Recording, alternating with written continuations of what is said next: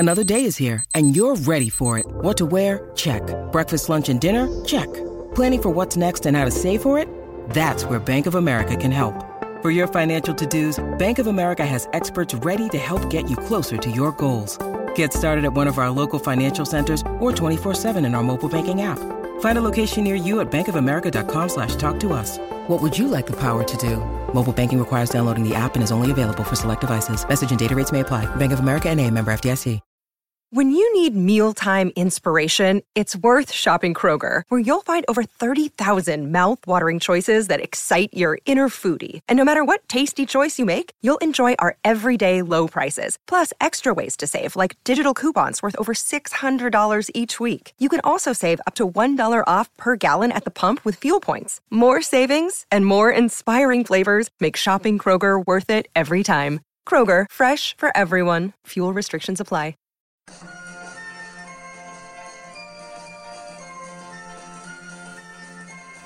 The Unholy Trinity Podcast. 3 Blues, 3 Opinions, 1 Everton Podcast.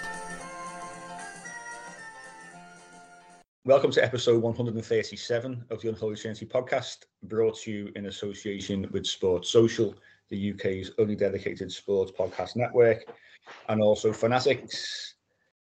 I'm riding solo today. The other 2 lads are away of a fashion.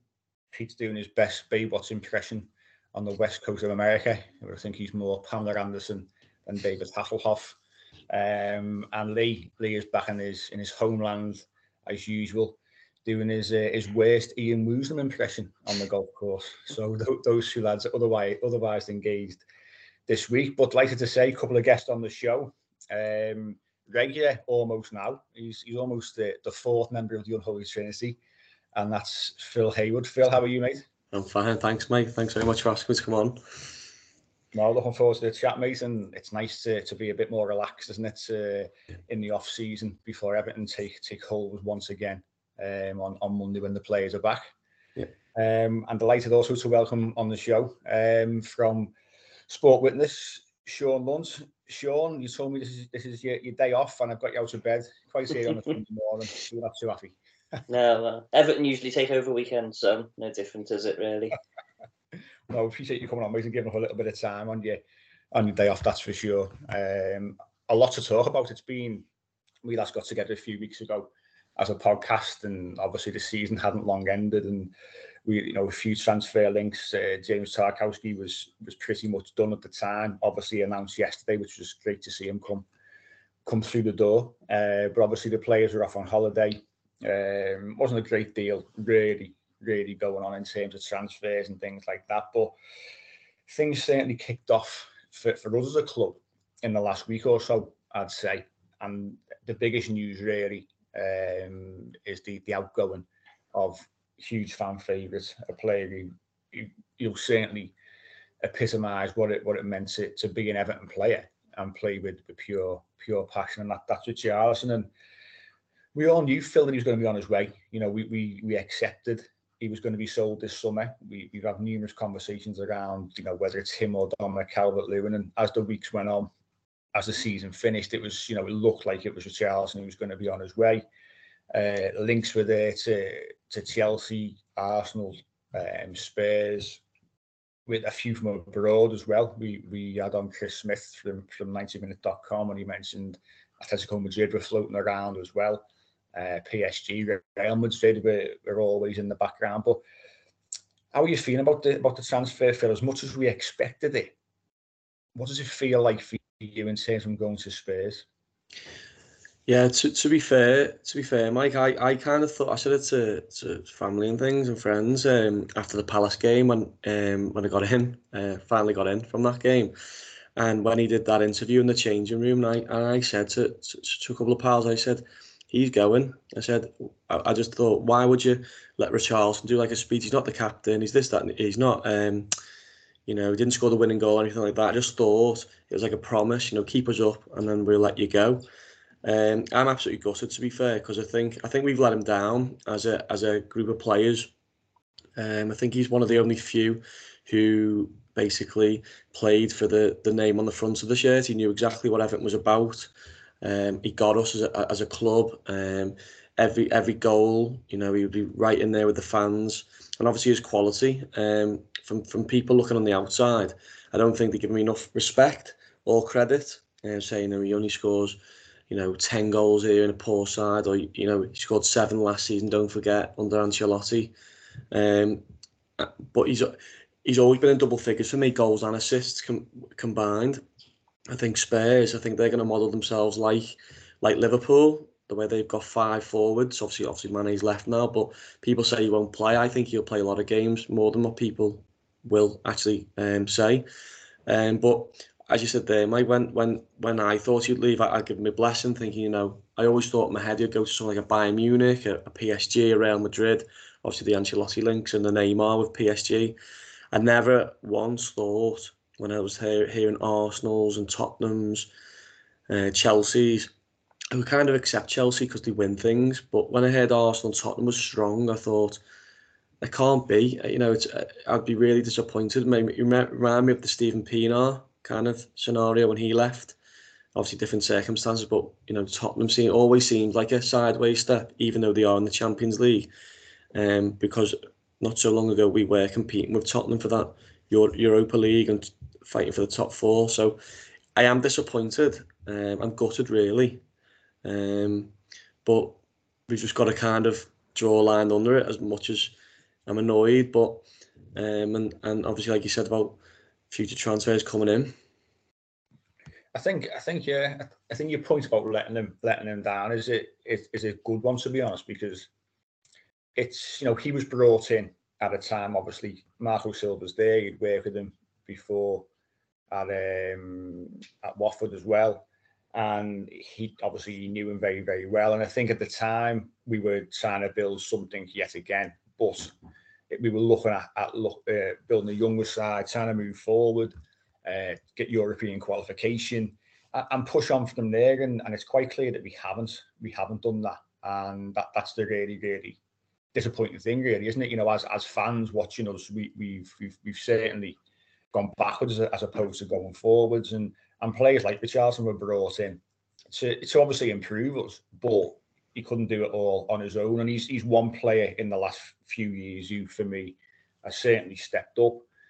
He's a player that the fans always sort of want to go to and back and support, and sort of they see him as the fan on the pitch almost, Richarlison, in my opinion, or did do. And that's why I think you're right. I think that as a club, we've let him down in a sense. We certainly should have bought better before he came, and should have bought better while he was there, because we had the makings of a half decent side, I think, under Marco Silva. I think that first summer was quite telling, really, wasn't it, when he didn't get Kurt Zouma.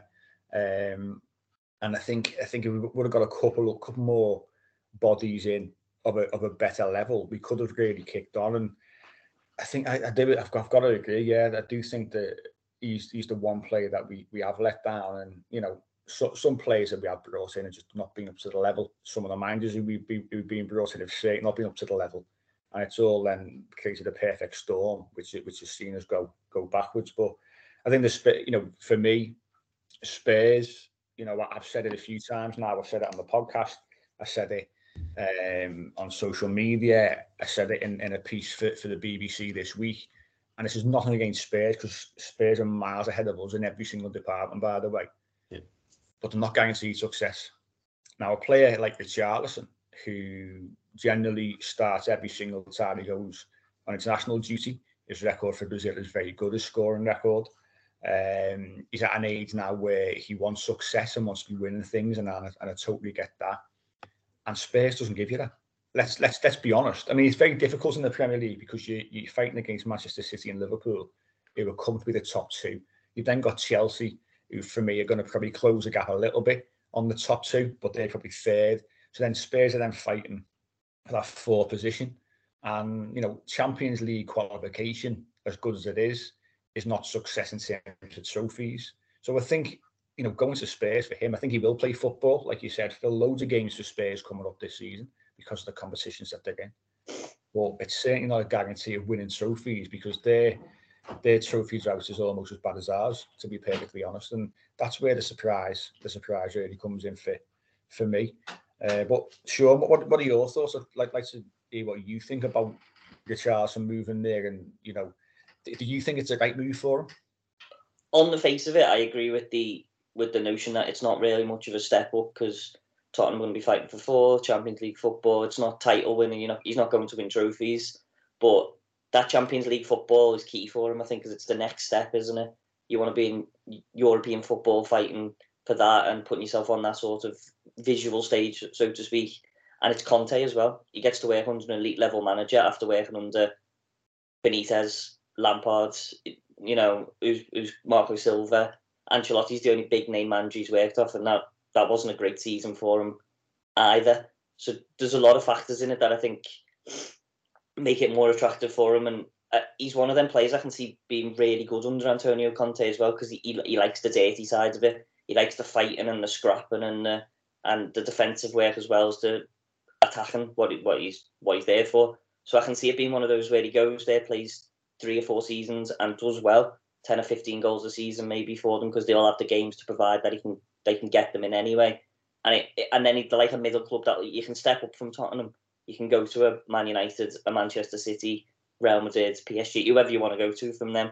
So I think for him, it's more of he's still young enough to go to someone like Tottenham, put himself on that stage, and then get the big move that he wants. Because I think he really wanted Real Madrid. And if Vinicius Jr. hadn't have had the season that he had last year under Ancelotti, Real Madrid would have been in for him 100%. But Vinicius Jr. made himself the star at Real Madrid alongside Benzema last year. So Ancelotti's not going to do that deal when he can spend their money elsewhere. But then 2 or 3 years, he's still only in his mid-20s, isn't he? You can still get that move that he wants. For me personally, I'm disappointed that he's gone, because he's undoubtedly Everton's best player. He's the man that did step up last season. He said he'd keep us up, and he scored the goals that kept us up. But at the same time, I don't think Everton were ever going to get any more than what they've got for him. I actually do. People have moaned about the price, and you can always moan about transfer prices because it's your nature, isn't it? You think a player's worth 100 million. He's not. But I actually think 50, 60 million is a really good price for Everton personally, and I think they need to sell. It was just a horrible situation that they had to sell, and it was either going to be him or Calvert-Lewin, and he was the more saleable asset than Calvert-Lewin at this moment in time. So he's had to go, and I think he wanted to go. He played was it the Olympics last year or the Copa America? I think there was the promise, wasn't it? You can play in that, and we'll get one more year, and then you get to go. And then, as you said, he did his speech at the end of the season. I think that was obvious he was on his way then.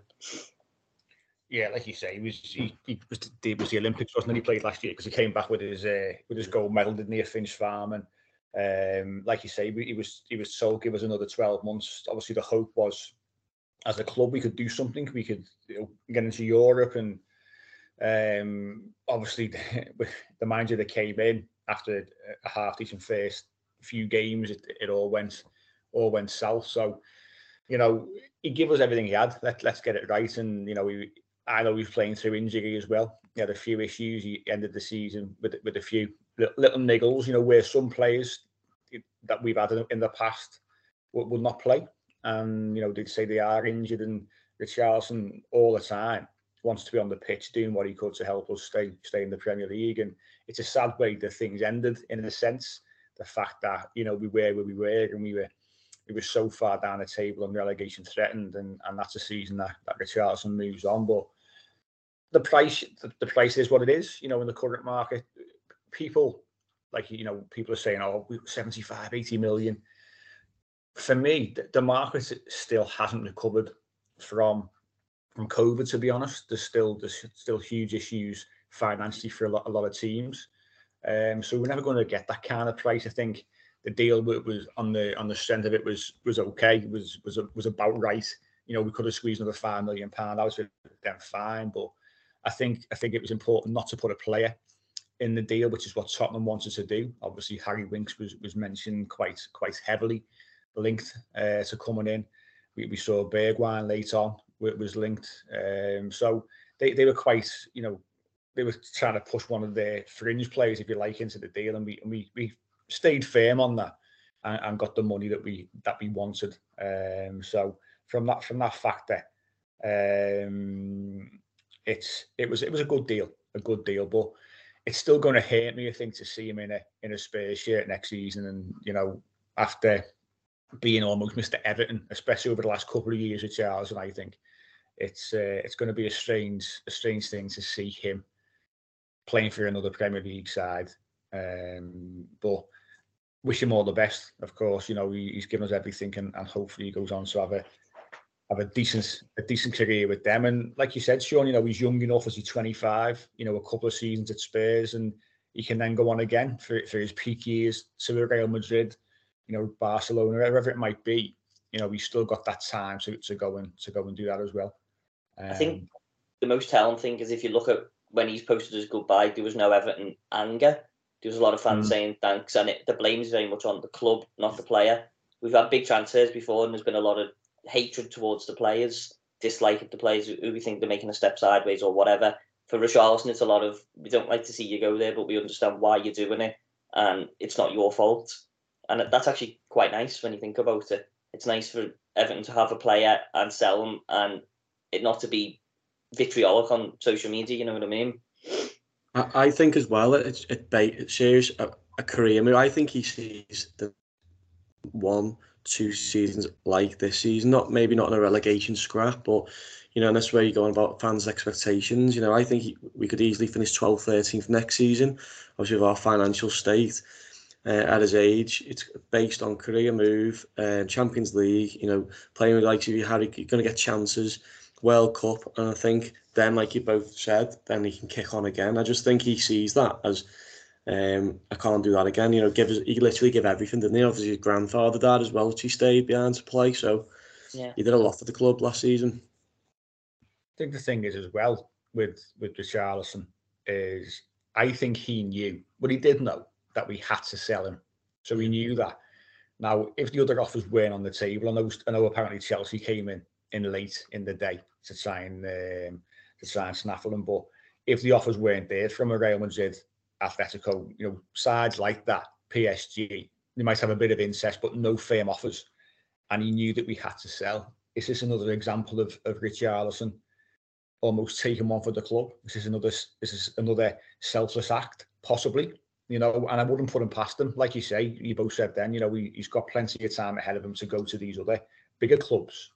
And maybe it's just him going, well, I know you're in a bit of trouble financially, I'll go there. It is a step up, they are challenging at the top end of the table in terms of qualifying for the Champions League, but he's just done it as one final selfless act, and I really wouldn't put it past him. Just judging on what he's done over the last few seasons at the club. But real shame to see him go. It's a sign of the times. It's a sign of where we are.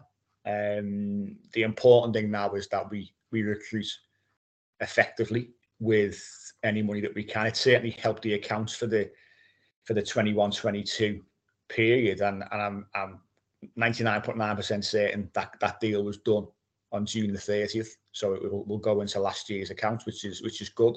So it gives Frank Lampard now a little bit of wiggle room going into the remainder of the window. We've already seen, obviously, announced over the weekend, James Tarkowski has come in, which is obviously a sensible signing. But obviously, there's a lot of work to be done in other areas of the pitch, and we're going to discuss that after this short break. Welcome back to the second part of this week's Unholy Trinity podcast. And it's all focused now on recruitment. Like we said, Richarlison's gone. A bit of money in the bank now. We've still got to be quite clever in our recruitment, and that was shown yesterday when the James Tarkowski transfer was confirmed by the club. We all knew it was agreed, and we were waiting for his contract at Burnley to end because they've got a vendetta against us over our financial dealings, should we say, over the last few years, and they've still got a complaint ongoing, it seems. As much as Leeds have dropped out, Burnley are still fighting the fight. So we didn't want to upset the apple cart even further. So we waited, and we've announced him as an Everton player. Before we go into other areas, just want to get both your thoughts on that. Sean, what are your thoughts on that sign of James Tarkowski? You quite happy with that? Yeah. I like him. He's a solid player.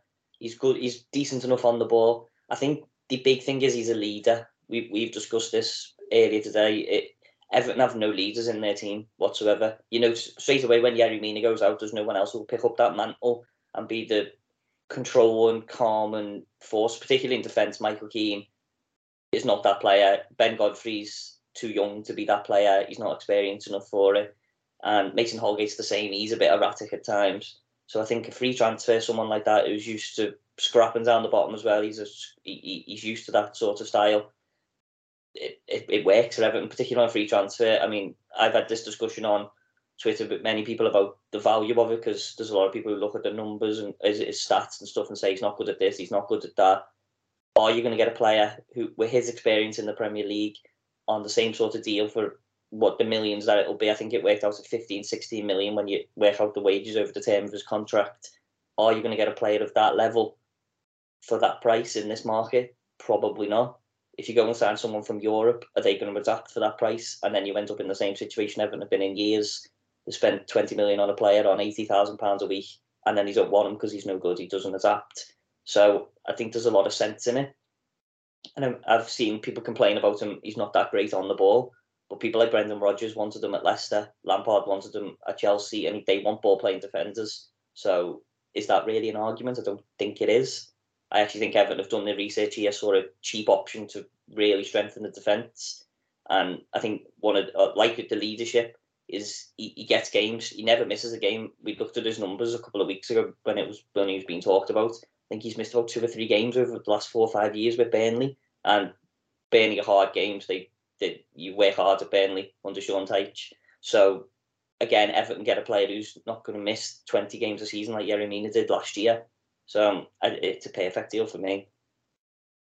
I think it's really sensible. It just makes perfect sense, and there was other sides in for him as well. And I think Frank Lampard, he gave him a presentation, didn't he, and really won him over. He said in an interview yesterday that he was, the manager really sort of went into his strengths and how it could work for the team. And as we can all see on the surface, like you said, Sean, as a leader, exactly what we need. We lack leaders. We've said it for years, and he's one of those players now who will step up and I think help Michael Keane. We mentioned it off air before. We'll say to lead that back 4, back 5, whatever it might be. He's better on the ball than people give him credit for. That's for sure. Like you say, other managers, Brendan Rodgers wanted him. Frank Lampard wants him at Chelsea, which shows the level that he thinks that he plays at. We know, obviously, as a bog standard centre half, he's very good. So in terms of the defensive side of his game is good because of the side that he played for. But it's always deceptive, isn't it? Because people just get into that mindset of, well, he's just played in an ultra defensive Burnley side, so these stats are a bit misleading in terms of him, being ahead of clearances, tackles, things like that, aerial duels. But I think it just shows for me that the concentration level he's got has got to be very, very good, because if you've got to defend for large portions of a game for the last, say, 4 or 5 years, which is what he's done at Burnley, you've got to be switched on. And that was always my concern with a lot of our back four, is we go missing mentally. I mean, Watford last season was a prime example of that at home, where we just fell apart, and players, centre-halves especially, just weren't doing the basics right. And for me, he could quite easily come in and be captain. Seamus Coleman now, the back end of his career, you're looking at him potentially to wear the armband for me, and that shows you how high regard I probably hold him in as a defender and as a leader. But Phil, what do you think about the signing? Are you feeling positive about it as much as we both are? Yeah, like you both said, lads, the year Burnley got to Europe and obviously got his 2 England caps, he's one of those defenders who are good on both. It sounds mad saying this, but he's very good on big pitches like your Emirates or at Leicester.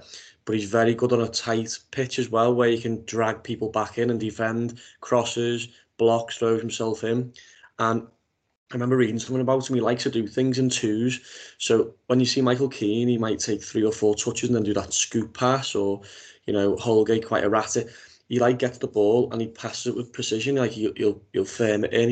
He does it in 2 touch. And that's because he's confident in his ability. He's a leader in the fact that whilst he's doing that, he's pulling and dragging people in and around him. I think it's a fabulous sign. And like you said, Mike, it's a clever one, but it's also it's something that we need. The club looked like they thought, how many times we thought, we as fans, we need this, we need that, we need the other. And he gets a player from a position we didn't even need. We've over flooded a position. So I think it's sensible. I think it's a great sign. I think he's a great player. And when Burnley were doing well and when Burnley weren't doing so well, he's the one that stands out. So to get him on a free transfer and with like Sean said, a couple of managers there, including Frank, wanted them a couple of years ago. No, I'm impressed with it. I think it's a good start to the incomings, and it's a good positive step forward. It certainly improves us as a back four, or back five, like I said earlier on, depending on what Frank Lampard wants to do. But I think then that sort of spells the end. Him coming in, we've been linked as of yesterday with Rodrigo. I can't even say his name. It's Belcal, centre half. And if he came in, obviously that would be two in the same window. It certainly would mean that the likes of probably Yeremina over everyone else would be on the way out. And I mean, how strong are these links, Sean? We said they off air, a few weeks ago, wasn't it? About 4 weeks ago, there was links there. They seem to ramp up last night. Do you see much in this? I think so. We covered it initially from Italy about a month ago. That said Everton were keen on him. There's a couple of players in that Udinese squad who are ready to make that next step. I mean, Gerard Deulofeu was one of them. He's had a good season, just to call back on him. But yeah, Bacal's another one. He was really good in their defence. He's been solid for them for a couple of years. And it said Everton were interested in him. And I think it's his price tag as well. It's 15-20 million. That's doable for Everton, especially after just bought 50 million in. That's a very doable figure for them. So I think there is probably a lot in it. What I would say about those reports last night is there was a bit of a misinterpretation, I think, because when I read them this morning, it was more, Everton are interested, but this advanced negotiations thing was a little bit wide of the market. What I read in Italy this morning was very much they're interested, but there's a bit of work to be done on price and what have you. But I think there's definitely interest there from Everton. From what I've read about him and learned about him, he's comfortable in a back three. He's another leadership type. So if Lampard wants to go with that 3-4-3, 3-5-2 formation he was sort of playing about with last season, I think he's the perfect one. And I think he replaces Mina. He's another one as well who was always fit. He plays 34, 35 games a season constantly like Tarkowski. And I think that's what Everton need. They need players they can rely on so they can get it settled back to a back three and be comfortable. So I think it's definitely one to keep an eye on. It's interesting, isn't it? Because obviously this talk of three centre halves, and we played it quite often. The back end of last season when it was all hands to the pump, we were doing that, weren't we? I mean, what would you see then? Do you think, Sean, your three centre halves, if say he came in just as an example, would be him, Tarkowski, Ben Godfrey as a back three? Would you think, or would you think Michael Keane would be better suited to that? I would go with Godfrey myself. I think he's more mobile. I think you'd maybe have Tarkowski in the middle and then the other two either side of him, or Bacall on one side and the middle and the other two either side of him. Because Godfrey's quite comfortable on that left-hand side. He's not a left-footed centre-half, but he played that left-back role quite well, so he's quite comfortable over there anyway. What I have seen about this Bacall is he's not good if you're playing a very high line. So he can be caught in behind. So that would be something that Everton probably have to work with him. But again, I think it would be him, Tarkowski and Godfrey rather than Keane, because I don't like Michael Keane in a back three. I don't like him in a back two particularly, but a back three is not for him. He's more of a low block back four defender for me, Michael Keane. So I think it would be him and Godfrey and Tarkowski as the back three. Yeah. It certainly leaves us with a little bit of a surplus, though. Even if Yeremina goes, Phil, you're looking at who you've then got. So obviously we mentioned the three there, Michael Keane being the fourth, and then Mason Holgate being the fifth. Jared Branthwaite will probably go on loan. You would have thought that's what all the talk is about. But you're still looking at it. You're going to have a couple of disappointed players who were playing last season.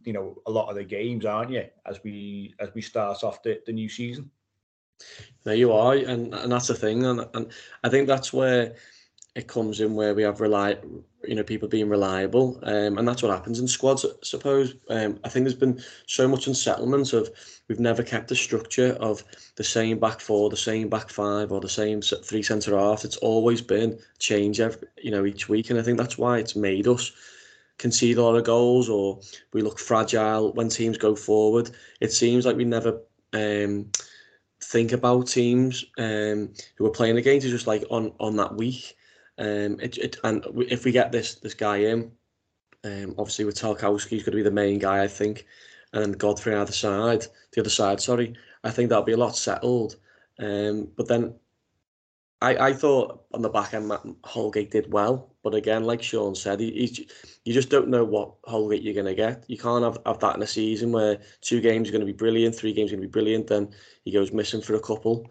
Again, I like Michael Keane, but again, what hasn't helped him is he's had 5 or 6 different managers and different styles of play, and again, different players in front of him, the different people either side of him, but he's just not the answer. I don't think he's been here too long now. I think if we could try and maybe move him on. I don't know what you would expect Mina to go, but I'm not sure about the others. Yeah, I mean, the Keane was linked to West Ham a few weeks ago. We were discussing this, Phil, when we went out with me a few weeks back about Michael Keane, and there's definitely interest there from David Moyes. So whether that goes any further, possibly. He just bought a Moroccan, haven't they, for 30 odd mil? Yeah. That's what I thought. He wouldn't go there now, but all depends who they move on. You could still probably get a bit of money for him, if he was to be put out there. But I know Moyes he's a David Moyes type of defender, I think. Yeah, exactly that. But there was firm interest. Now, as you say, with them signing a new player as of last week, a new centre half last week, you wonder then whether any interest will go any further. But I think if it's a toss up between him and Mina's the most likely because of his contract situation. 12 months left. He's on a big contract over 125 grand a week. So that's a kind of player you'd look to move on. You may get a sort of £10 million fee plus the saving on the wages and bring someone in on half of what he was on, if not even less. So it can be done. But there's, as we said, there's going to be a surplus of centre halves and a little bit of movements outside of Yeremina as well, in some way, shape or form. But what are our thoughts on the middle of the park in terms of midfield? Because that's one of the key areas that we're going to be looking to address. We've struggled for the last couple of years, really, haven't we? We seem to get walked through at times now. We've just released, obviously, Fabian Delph. We've just, obviously, Donny van der Beek has gone back to Manchester United. A lot of talk about Andre Gomez being on his way, links to Portugal. So he could be moving.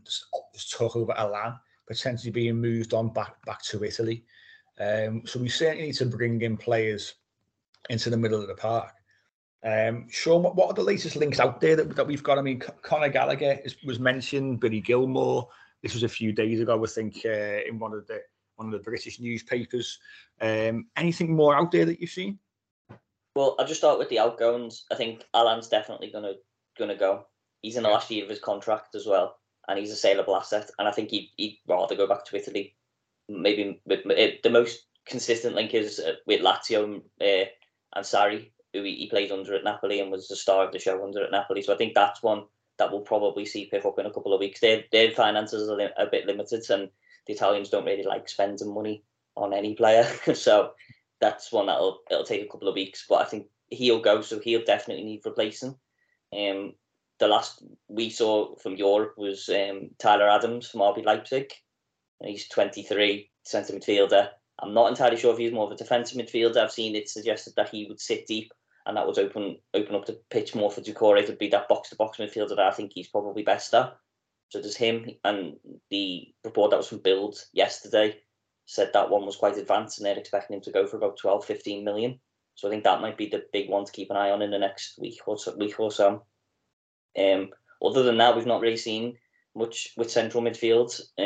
It's been mostly the likes of Gallagher, Gilmore, people like that. Now, I like Conor Gallagher. He's obviously a very, very good player and he was great for Crystal Palace. but I don't think he's the player Everton particularly need at this moment in time. For me, Everton needs a real defensive midfielder, someone who'll sit in front of that defence, clean everything up. A Fabinho type. Now, you're not going to get a Fabinho type player because he's an elite level player that Everton would never get. But someone who can fill that role. I think the hope was that Gabamine could do that role, but I think maybe have a look at him in pre-season and then decide on that, because people forget about him because he's been out in Russia. He's come back now. So maybe that's something that we'll have to consider. Maybe Everton won't go for a player like that because they fancy him again. I honestly don't know. I think with Gabamine, it's funny because we all forget about him, don't we? And obviously he went over to Russia for the second part of last season. And I think that there was issues around him being out, nightclubs and things like that. I don't think they were too taken with that side of things, and hence why they're not looking to do any kind of permanent deal. So whether, obviously, he gets a chance under Frank Lampard remains to be seen, but he's another player who I think won't fall into the manager's plans, if I'm being perfectly honest. But there's going to be, you mentioned obviously Alan, you already said about Dels being moved on, players going back from on loan as well. There's certainly going to be gaps in the middle of midfield. Andre Gomez looks like he's going to go back to Portugal. So we're going to have to probably bring in a couple, I would say, all dependent on what the manager's looking to play. But Phil, what are your thoughts on the outgoings there in terms of, Sean said Alan looks likely to be moved on. Like I said, Gomez has probably been in the pipeline for the last year or so anyway. Do you think those two players specifically need to be moved on now?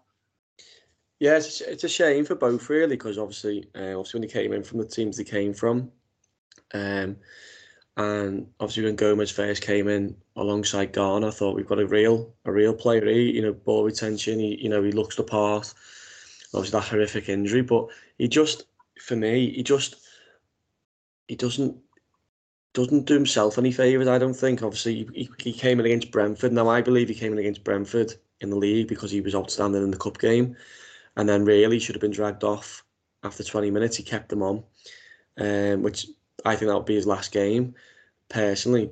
And Alan, again, he was on the sideline, wasn't he, on a few times, and people saying as he fell out with the manager, and then there was rumours he needs a hernia and an operation and things. But again, I went to the in lockdown when a couple of fans could go. We beat Chelsea 1-0, and we scored a penalty, and he was outstanding that game. And I thought, wow, a full house at Goodison Park, he's going to be the real deal. And then as the season went on in games, he couldn't run as much, or he was doing too much, or he hasn't really hit the heights that I thought he would. So if you can sell those kind of players and get a bit of money back, which I think the club are trying to do, and obviously I know Gomez being high wages, that'll be positive on the money front. On players coming in, I personally think, I just can see it. I just think we'll get Gilmour on loan. I can just see it. I think obviously from Norwich, another step up. He's not going to play for Chelsea, so I think they'll move him on. I think Chelsea might give Gallagher the pre-season, see what he's about before they make any decision. I just think Gilmour would be the one that I can just see him in an Everton kit. Whether he would be good enough or not, I don't know, but I think he will be the one that comes in. Others, I think Tottenham are quite clever trying to soundbite Harry Winks, and what I mean by that is put him in a deal with Everton just to let other clubs then have a little tug of war with him. I just saw that, I think it was this morning, Southampton a link with him,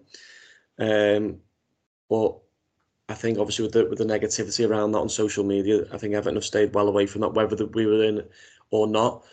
But no, the lads going out, Alan Gomez, I think if you were to say, obviously we want the Corey to go, obviously Tom Davis is coming back, I don't think obviously he'll go. We are short in there. Gabamine, again, if a Russian club doesn't fancy him, I don't think we're going to give him the second opportunity again. I don't know what his fitness is like.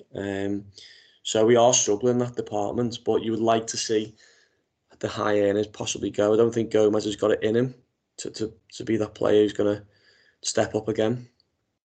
I would say with Gomez, there's not really been anything about a return to Portugal at this moment in time, but Portuguese clubs' money is tight, and they're very hard to negotiate with.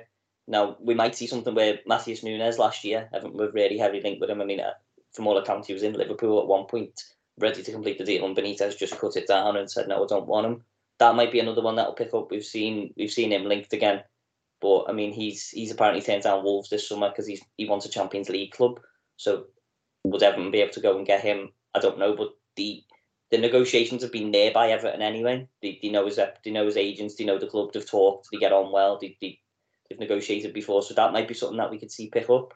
I mean, maybe there's a deal there to be done where Gomez goes back to Portugal as part of that deal and Everton can bring his price down. Because I think he's still quite well thought of in Portugal and he suits their style of football. He doesn't suit the Premier League. I think it's too fast for him. When you watch him, he seems like the game's passing him by and he doesn't know where he's supposed to be or what he's supposed to be doing, and that makes him look a much worse player than he is. I mean, we've also seen him linked to Roma, which might be an interesting one. They were apparently looking at him as a replacement for Jordan Veretout, which would be, and they were saying Everton wants about 20 million, but that could be negotiated down. I mean, I can't really see Andre Gomez playing under Jose Mourinho, but it's one of them that if the market's as difficult as it is, then maybe he's a player that people become interested in if the deal's right. And I think Everton would like to get rid of him just because of his wages more than anything, because I think they can get better value for money somewhere else. Yeah, it's certainly one to watch over the summer, that's for sure. We saw, a fair bit of him under Frank Lampard. We had his injury issues as well near the back end of the season, and we looked great in that first game. And it's just a shame with Gomez. It's one of those, as a show, we've always backed them, always wanted them to do well. And at times he's looked really good. I think the problem is he just consistently couldn't do it. Struggle for form, fitness, and we all know what he went through injury-wise as well. So it's been difficult for him. So hopefully, another player, he can be moved on and almost resurrect his career somewhere else in probably a slower paced league, which would really suit him. But before we wrap up the transfer side of things, one link that came out a couple of days ago, we're apparently in talks with Jesse Lingard, free transfer. I'd love to get your thoughts on this one. Phil, what are your thoughts on Lingard? Would you welcome him coming to the club? I personally think it's what we need in a fact of, I love the way, obviously I'm talking about his West Ham time, by the way he drives with the ball and brings others into play from central areas and across the three of a midfield, not of a wide. Again, I just don't think you can trust him. He's one of these, I demand this, I demand that. He gets his money and then he just sits on it. And I think we need to come away from that. But his qualities in patches, again, remind me of Barkley. Obviously, I think Barkley's a much better player as technically, but I just think it's too much of a gamble for what we've been through the last 3, 4, 5 years, personally.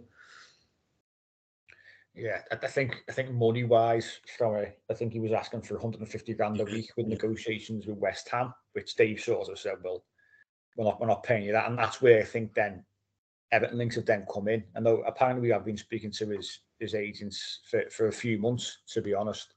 But I think when you're asking for that kind of money at his age, didn't play much at all last season. Mm-hmm. Had a good, obviously, second half of the season before at West Ham. Yeah. But Sean, much in that? Do you see that being a goer? I think it's one of those that Everton have looked at because he's available on a free. So yeah. Everton are probably thinking, like with Tarkowski, we don't have to put 15, 20 million down on the table straight away. But for me personally, I don't think he's a player Everton should be signing. Not on the money that's been quoted. If you get him on 70 grand a week, say 80 grand a week, I'm perfectly fine with it because it works out relatively well. But then if you're putting him on £150,000 a week, that's top earners at Everton. Would Jesse Lingard be a top earner at Everton and be good value for money for that price? Not for me, especially at 29. So then you're looking at a 3 or 4 year deal. He's then into his mid-30s. Are you going to get any of that money back in a resale? Definitely not. And I mean, I was talking about it yesterday. He's a good player. He's a very good player, but he's had a very middling career. He couldn't do it at Manchester United, and he's had one good 6-month spell, maybe at West Ham. That's it. And you're going to give him £150,000 a week. I personally feel Everton would be better served spending that same amount of money. I think when I looked at the numbers yesterday, that works out about £21 million over the term of whatever contract you give him. Probably a 3-year deal, 4-year deal. Everton should be going and looking at a winger, a proper winger for 10 or 12 million on the same amount of on 60, 70,000 pounds, who they can then sell on, like a Richarlison who they paid for and then made their profit on. That's what Everton should be looking at, not 29-year-old journeymen at this moment in time. It's just not good value for me.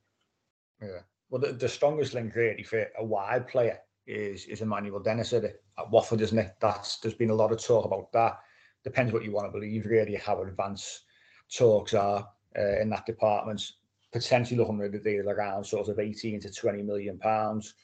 Stats last season was 10 goals, 6 assists, no penalties within his goals scored as well. So you can argue the stats were better than Richarlison's in a way.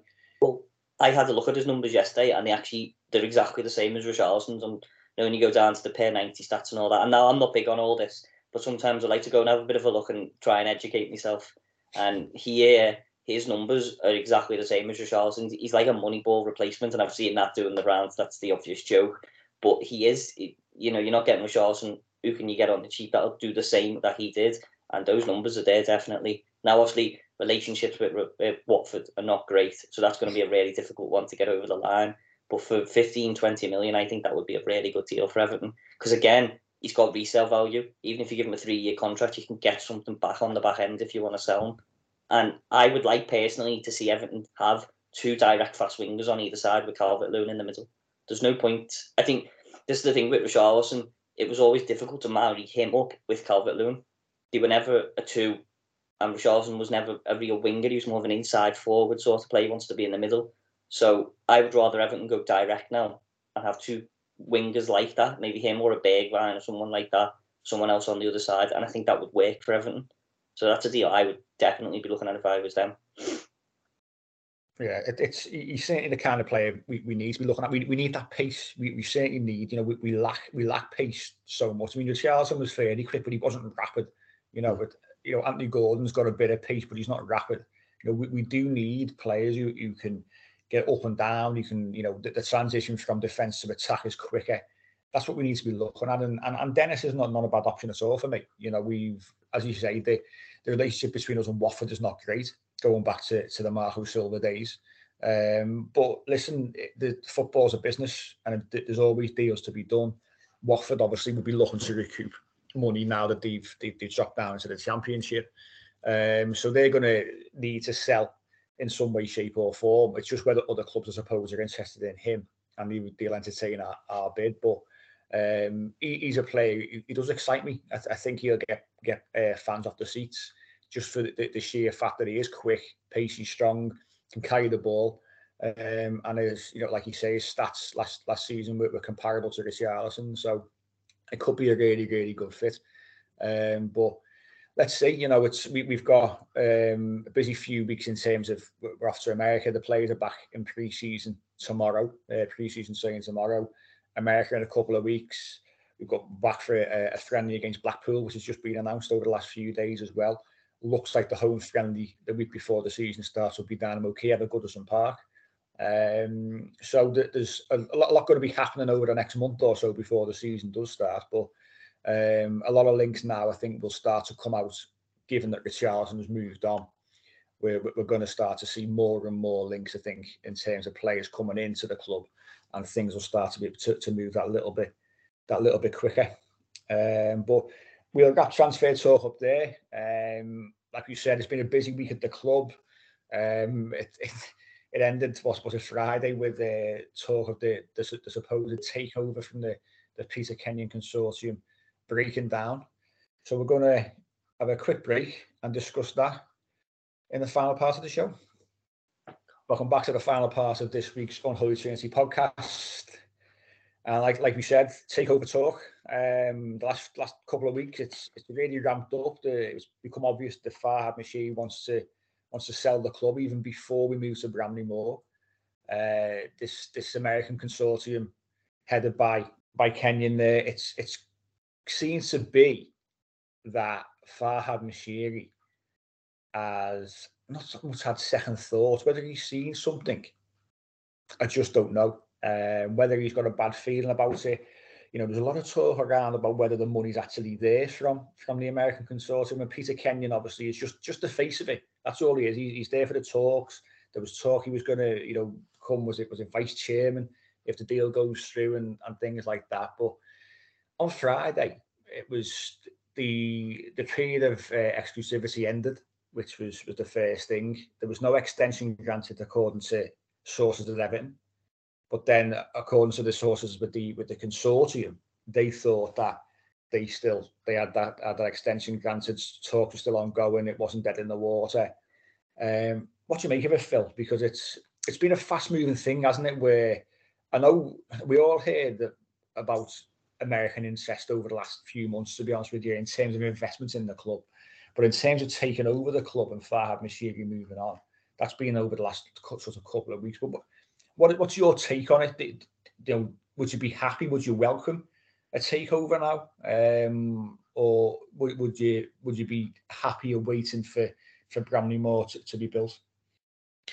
It's the circus of Everton, Mike, isn't it? Really, when I first read the report or the link that this was happening or it was looking to happen, I just waved it off really and thought it's just Everton and just tabloids and things. And then obviously a bit of a snowball effect, and it was, in your face a little bit more through the weeks. It just didn't make sense to me how a guy would come in and put all his money in, as in Moshiri, and then just want to let it go before. Obviously his legacy should have been building Everton into this Champions League club or getting into Europe again, whatever competition that would be, and getting better players in. Obviously not how it's turned out with turnover of managers and players. But you would think his legacy would then be, obviously when we get Bramley-Moore, that would be Farhad Moshiri's, what he's done for Everton. To then be linked with new owners and new buyers, for me, I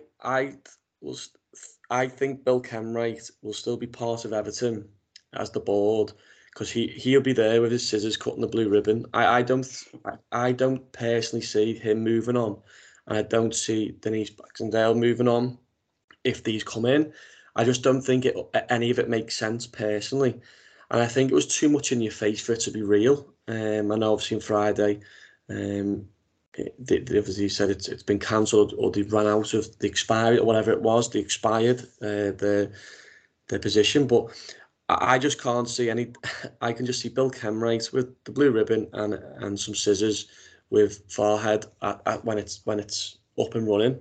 I can't see any change to that now. I'm not saying in a couple of years it won't, but I personally can't see it happening.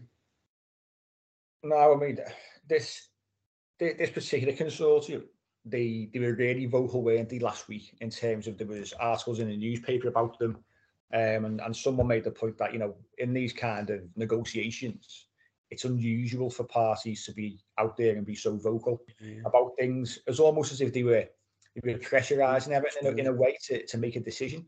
And it's almost backfired in a way, because if we're to believe what we've read, Farhad Moshiri pulled the plug on the deal.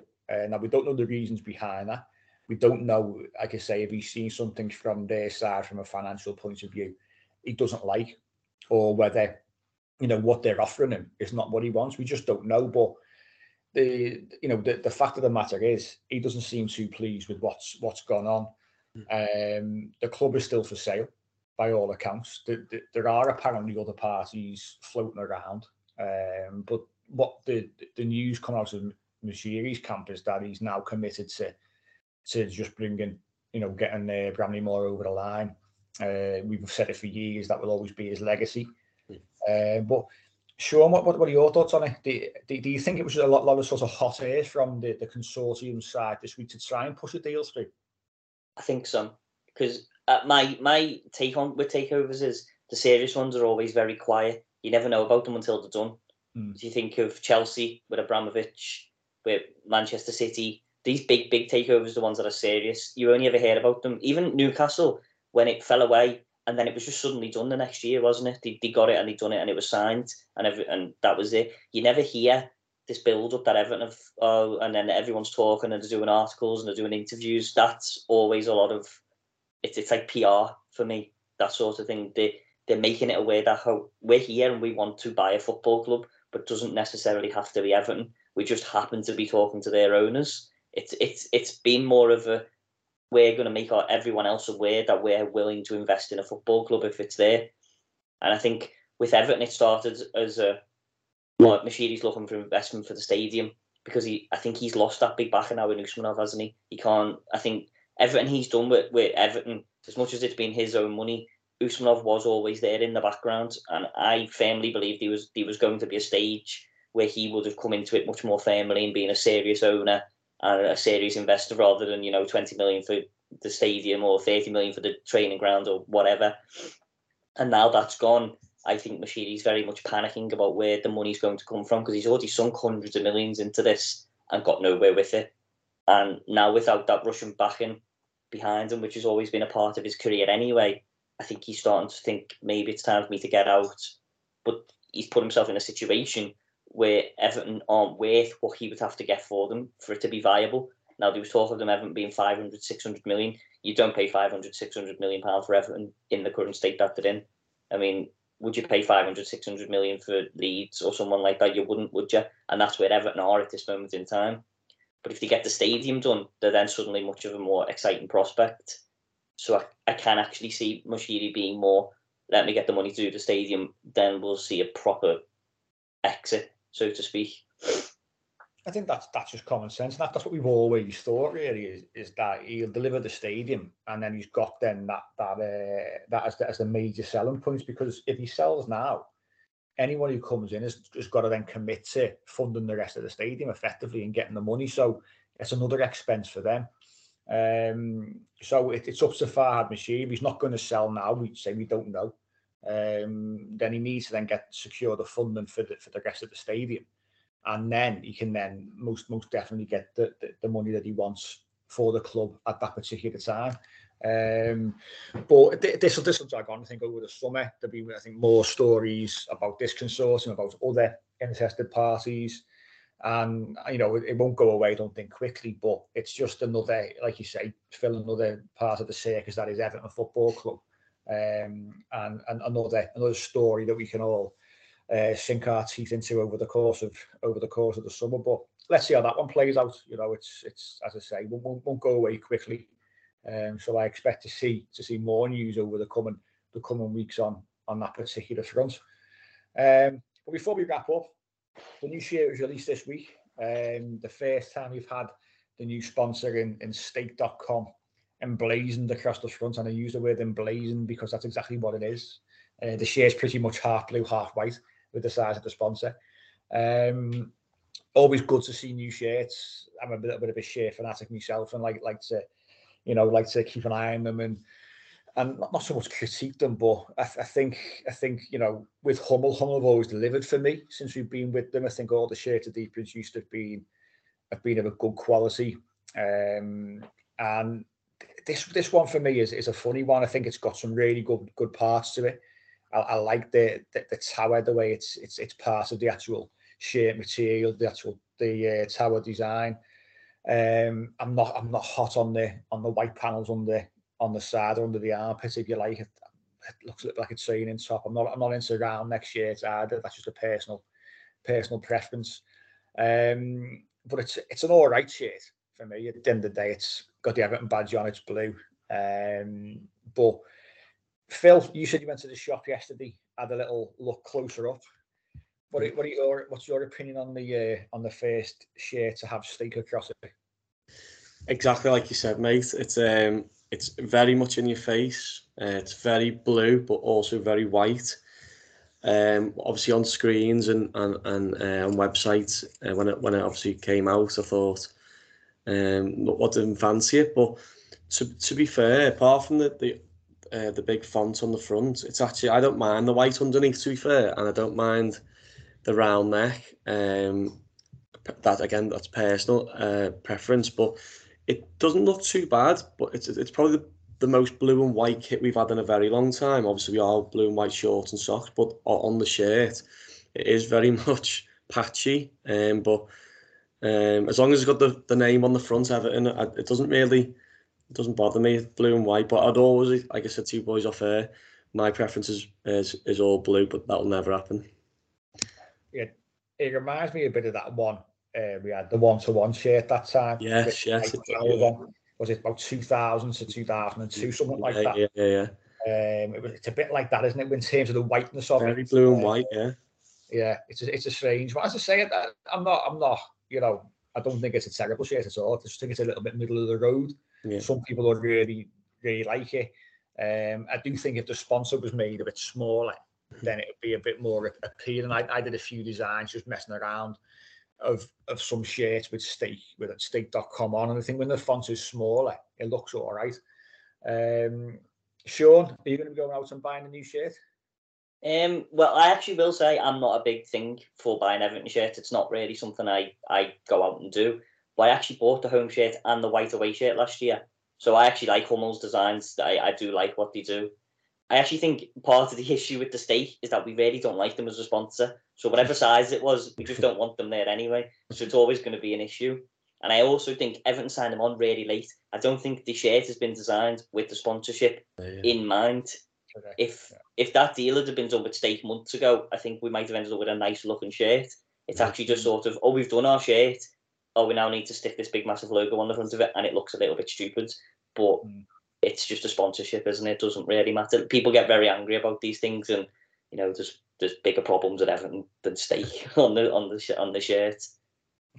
Yeah, I think you're right. I think when the photograph shoot was done, I think the shirt was sponsorless, to be honest with you. I know obviously the Stake deal should have been done or would have been getting done if we stayed up, but at that time we weren't sure. So when it was done, this is just what I'm sort of the impression that I'm getting.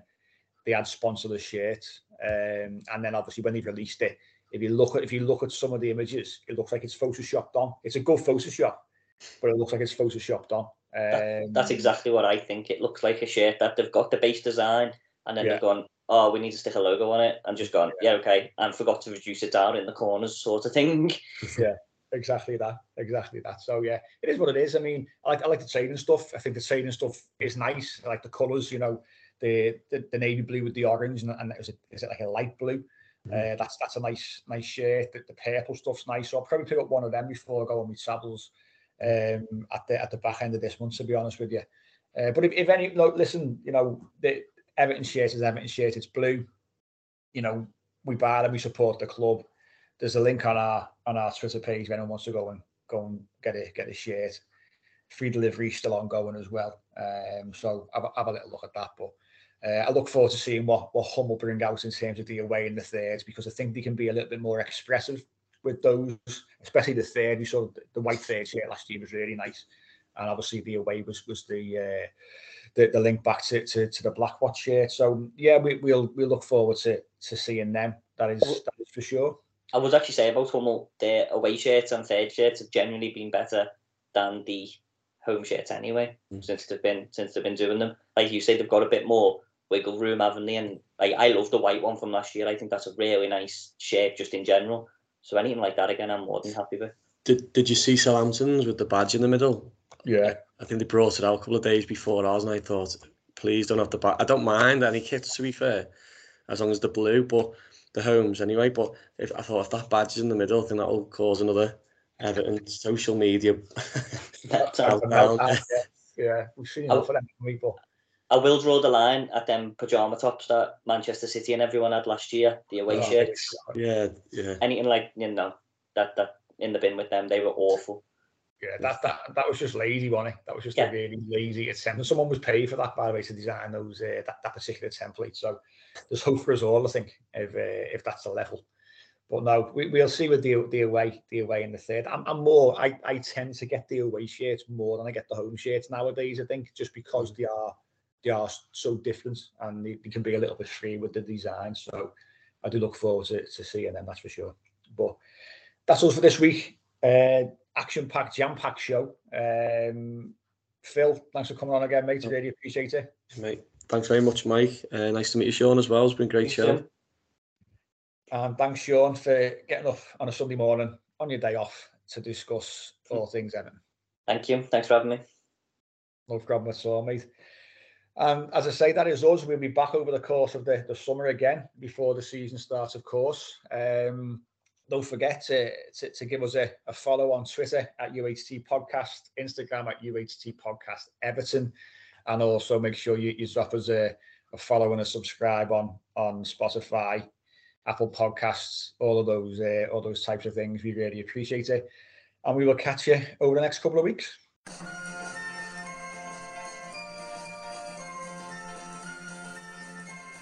The Unholy Trinity Podcast. 3 Blues, 3 Opinions, 1 Everton Podcast. Sports Social Podcast Network.